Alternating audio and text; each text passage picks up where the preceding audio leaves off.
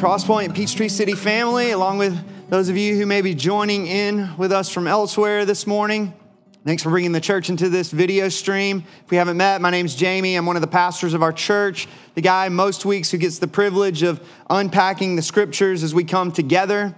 Speaking of the scriptures, last week, if you weren't around, marked the relaunch of our sermon series through the book of 2 Corinthians, a series that we put on pause for the better part of a couple of months in order to address a number of biblical themes and issues pertinent to this strange historical moment in which we all find ourselves. If you haven't already, I'd encourage you, take time this week, or sometime in the coming weeks perhaps, to read those chapters in 2 Corinthians that we've already covered. Perhaps listen to some of the more recent sermons in this series. For some, perhaps as a refresher. For others, particularly those who are new to our church, as a way of onboarding with our church, knowing that we're going to be in this book of the Bible for the better part of the summer. Speaking of Bibles, if you have one, you can go ahead and open up to 2 Corinthians chapter 7. We'll be in verses 2 through 16 this morning. If you don't have a Bible, you don't own a Bible, as I've mentioned week in and week out, please go to our church's website, go on to the leadership page, find someone on our staff, their email address, shoot us an email, let us know that you don't possess a Bible, and we will make sure to get a copy of a Bible sent to you so that you can have access to it during times like these, as well as all the rest of the week when we are not coming together as the gathered church.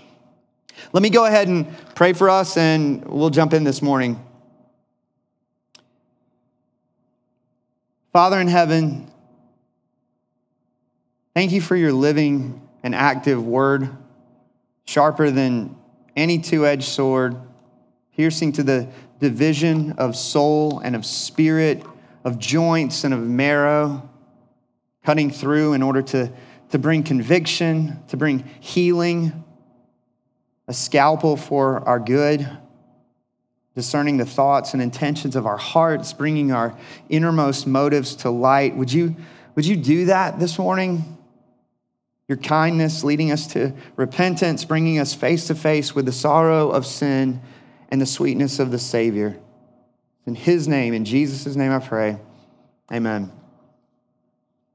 As we dive into this morning's passage, roughly a year's gone by since Paul's penning of 1 Corinthians, a year in which many have come to question Paul's credibility as an apostle of Jesus Christ on the basis of his many sufferings. So that part of the purpose of Paul's writing, as I've mentioned several times throughout this series, is to address the naysayers in defense of his apostolic authority as a minister of the gospel. For the better part of 5 chapters now, going all the way back midway through chapter 2, Paul's been talking about this ministry of the new covenant established in Jesus' blood, the covenant by which God writes his will on our hearts so that we might fulfill it as we walk by the Spirit. A ministry confirmed by the transformed hearts and lives of those in the city of Corinth, in direct correlation to their beholding the glory of God in the face of Jesus Christ, to use Paul's language earlier in this letter, which we're told filled Paul with boldness and with hope in his proclamation of the gospel, the ministry that he had been given. This morning's passage picks up where Paul left off all the way back in chapter 2, verse 13. We've rest stopped for the better part of 5 chapters now, and now we're diving back into where Paul was in chapter 2, verse 13, prior to those 5 chapters, having to do with the ministry and beauty of the new covenant. If you pick up in verse 2 of chapter 7, Paul says this to the church in Corinth. He says, "Make room in your hearts for us. We have wronged no one. We have corrupted no one. We have taken advantage of no one. I do not say this to condemn you, for I said before that you're in our hearts, to die together and to live together. I am acting with great boldness toward you. I have great pride in you. I am filled with comfort.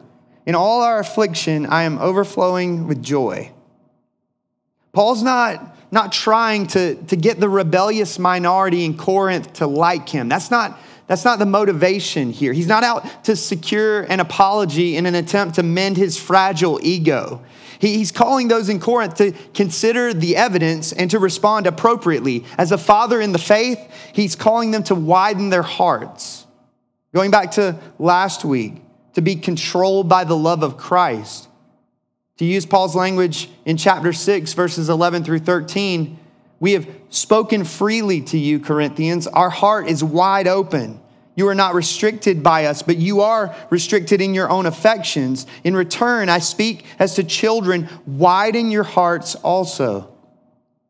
A call that the Corinthians apparently responded to well, as many in Corinth were brought to repentance, filling Paul with great comfort and joy. He goes on to say in verse 5, for even when we came into Macedonia, our bodies had no rest, but we were afflicted at every turn, fighting without and fear within. But God, two of the greatest words in all of Scripture, you see them more than once. But God, who comforts the downcast, comforted us by the coming of Titus, and not only by his coming, but also by the comfort with which he was comforted by you, as he told us of your longing, your mourning, your zeal for me, so that I rejoice still more. For even if I made you grieve with my letter, I do not regret it, though I did regret it. For I see that the letter grieved you, though only for a while. As it is, I rejoice, not because you were grieved, but because you were grieved into repenting. For you felt a godly grief so that you suffered no loss through us. Coming back to the earliest weeks of this series, in the wake of his painful visit to Corinth, during which many openly rebelled against him, calling his apostleship into question, Paul then left for the city of Ephesus, where he wrote a letter calling those in danger of rejecting him and his gospel to repent. A letter that we're told he sent by way of Titus, so that as we pick up here, Paul was anxious. He was anxious to hear how the church was doing, how the church was responding. He was anxious to hear how Titus was doing, how the church had received his letter. In his famous chapter 11 lists of sufferings as an apostle, Paul includes his concern for the churches he had planted within that list.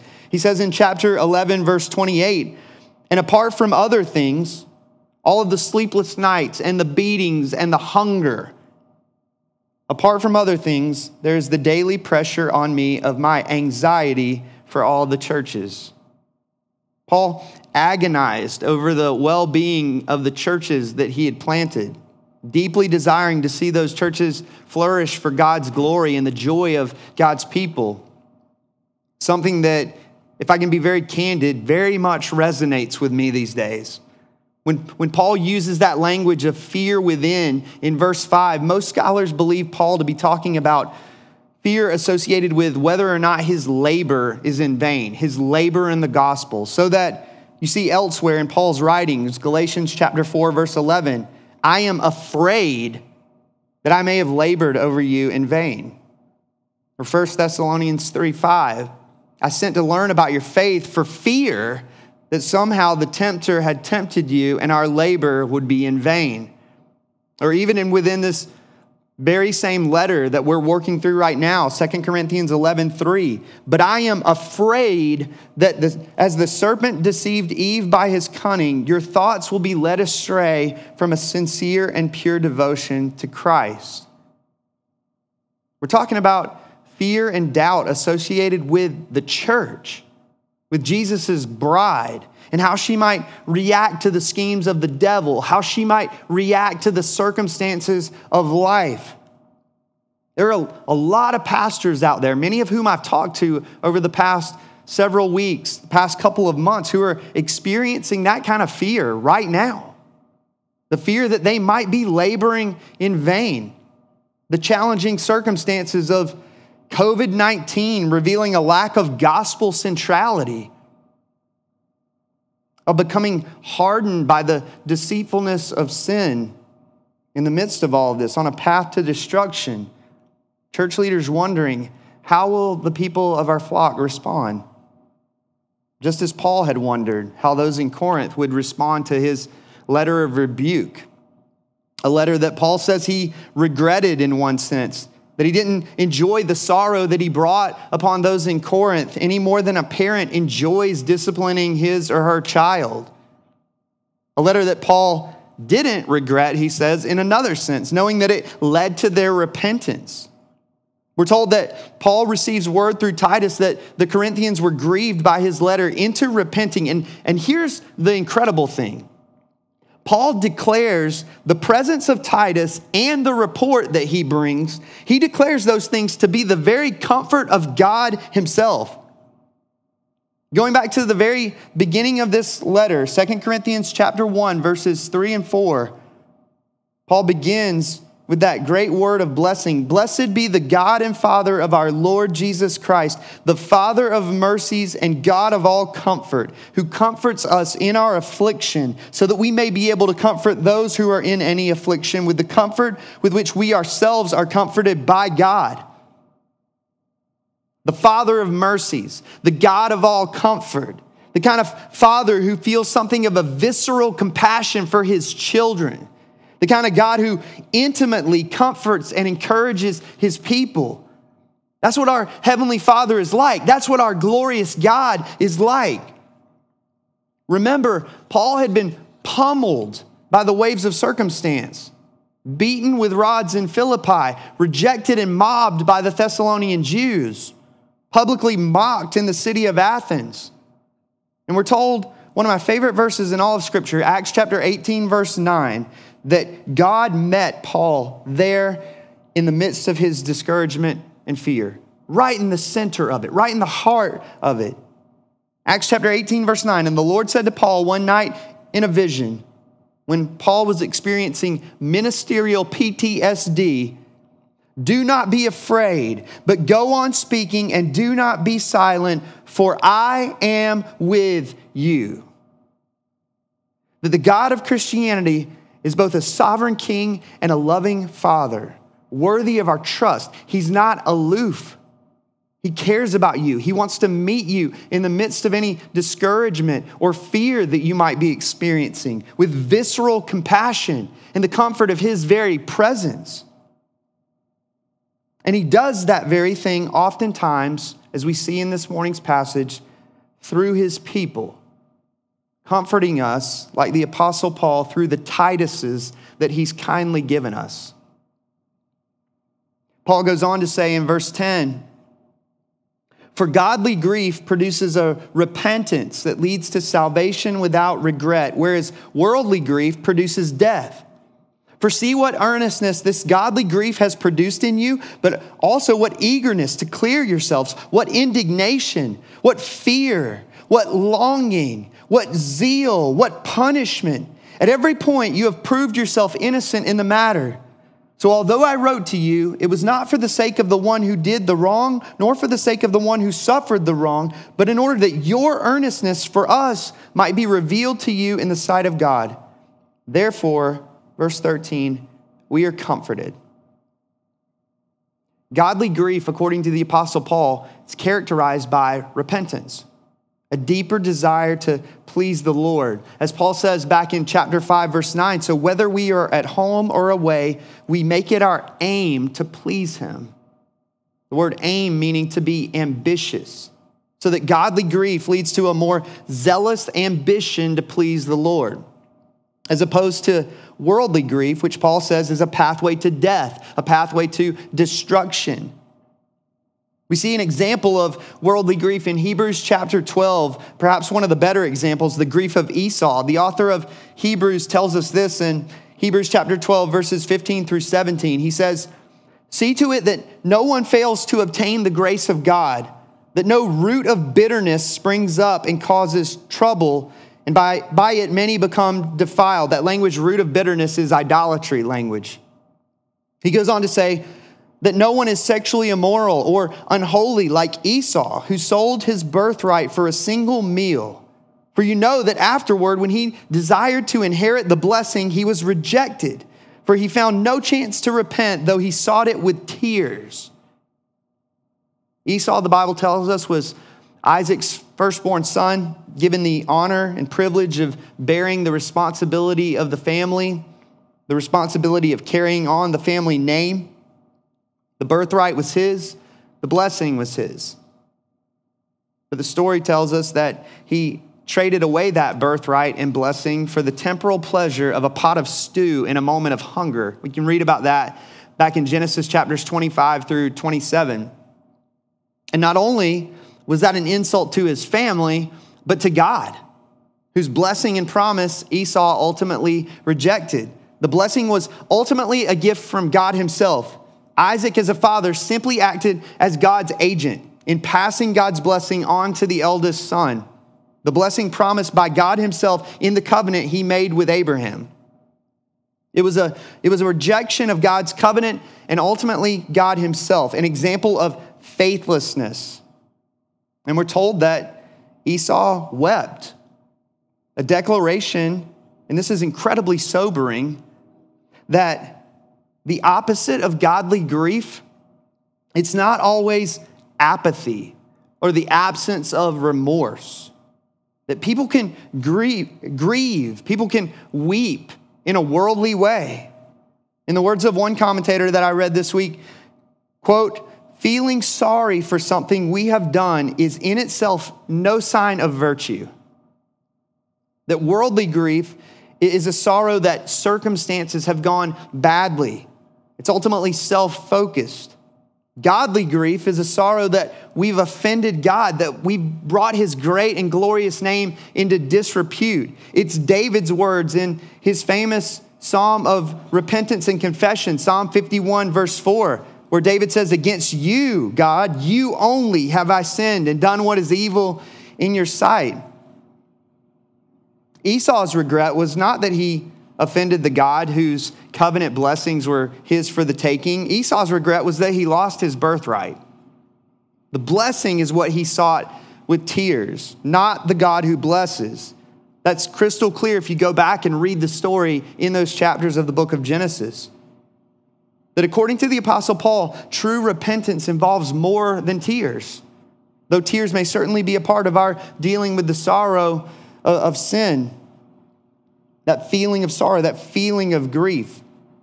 That true repentance involves turning from sin and turning to Jesus. It involves putting sin to death by God's grace, having come face to face with the sorrow of sin and the sweetness of the Savior.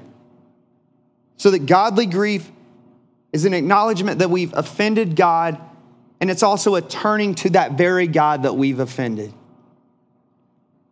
Paul receives word that there's a godly grief stirring in the city of Corinth, in the church of Corinth, awakening the hearts of God's people to deeper desire to please him. And it comforts Paul. It overjoys him, in fact. And not only Paul, but Titus too. Goes on to say at the end of verse 13, "And besides our own comfort, we rejoice still more at the joy of Titus, because his spirit has been refreshed by you all. For whatever boast I made to him about you, I was not put to shame. But just as everything we said to you was true, so also our boasting before Titus has proved true. And his affection for you is even greater as he remembers the obedience of you all, how you received him with fear and trembling. I rejoice because I have complete confidence in you." Don't shoot the messenger. Right? There's a reason that phrase exists. Titus had the difficult job, the dirty task of taking Paul's letter of rebuke to the church in Corinth. Could have gone really poorly for Titus. And yet we're told he came away from Corinth refreshed and full of joy. The saints in Corinth had treated Titus like a messenger of God himself, receiving the rebuke of the Lord through the written words of the Apostle Paul. So that Paul closes out this first section of the letter. We'll get into section 2 next week with this declaration of confidence in the gospel's impact on this church. A confidence in the genuineness of their faith. That fear within on the part of the Apostle Paul, wondering if his labor had been in vain, replaced with great confidence, comfort, and joy in the Lord as the people of Corinth turned to the living God. A couple of questions that I think are worth asking ourselves in light of a passage like this. One would be simply, how is God bringing me face to face with the sorrow of sin and the sweetness of the Savior? In his kindness, how is he stirring up in my heart a godly grief leading to repentance? If you're not a Christian, My prayer is that you would see your sin for what it is, that God would lead you to that place of godly grief. That rather than try to fix your life through some sort of renewed commitment to morality, that you would see the futility of trying to fix your sin problem yourself, that you would turn to Jesus, the one who lived the sinless, obedient life that you could never live on your behalf, the one who died the sinner's death that you deserve to die on your behalf, the one who rose from the grave, declaring victory over our great enemies of Satan, sin, and death. As Paul says elsewhere in Ephesians 2, salvation, it's not your own doing. It is a gift of God, not a result of works, so that no one may boast. It's a gift of grace to be received by faith in Jesus Christ alone. I invite you to turn to this Jesus, to know the joy of being restored to the Father of mercies, the God of all comfort. And if you are a Christian, coming back to last week, the first of Martin Luther's 95 Theses, when our Lord and Master Jesus Christ said repent, he willed the entire life of believers to be one of repentance. So that I would ask you, what is this strange pandemic experience unearthing in you? If the answer is nothing, I'd consider that great pause for concern. And if you do have an answer, perhaps multiple answers to that question, I would encourage you not to mistake that unearthing for anything other than the kindness of the Lord, the Father of mercies. Secondly, I would ask, how have you recently experienced the comfort of God through the instrumentality of his people? His kindness expressed through their kindness. His love expressed through their love. His encouragement expressed through their encouragement. And then on the flip side, where do you sense God calling you to bring his comfort to others? To be an instrument of kindness and encouragement and love yourself?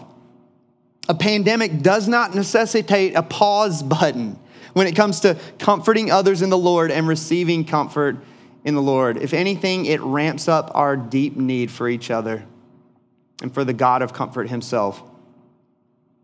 In a moment, we're going to continue to worship together. We'll do so in a couple different ways. One, through our song. I invite you to sing from wherever you happen to be as you engage in the streaming of this service, or to perhaps even just allow these words to wash over you over the next few minutes. During this time, as we continue to hit the pause button on communion, on the Lord's Supper, I invite you, as you would before you were to come and receive the bread and the cup, to pause for a second, to just marvel, to wonder at who Jesus is, and having overcome our sin problem, and having dealt with the sin deep in our hearts that we deserve death for. I mean, coming back to David's words in Psalm chapter 51, against you and you alone have I sinned, Lord. Apart from Jesus, that's a hopeless statement. But we're not hopeless because of who Jesus is and what he's done. Pause for a second and let that sit with you.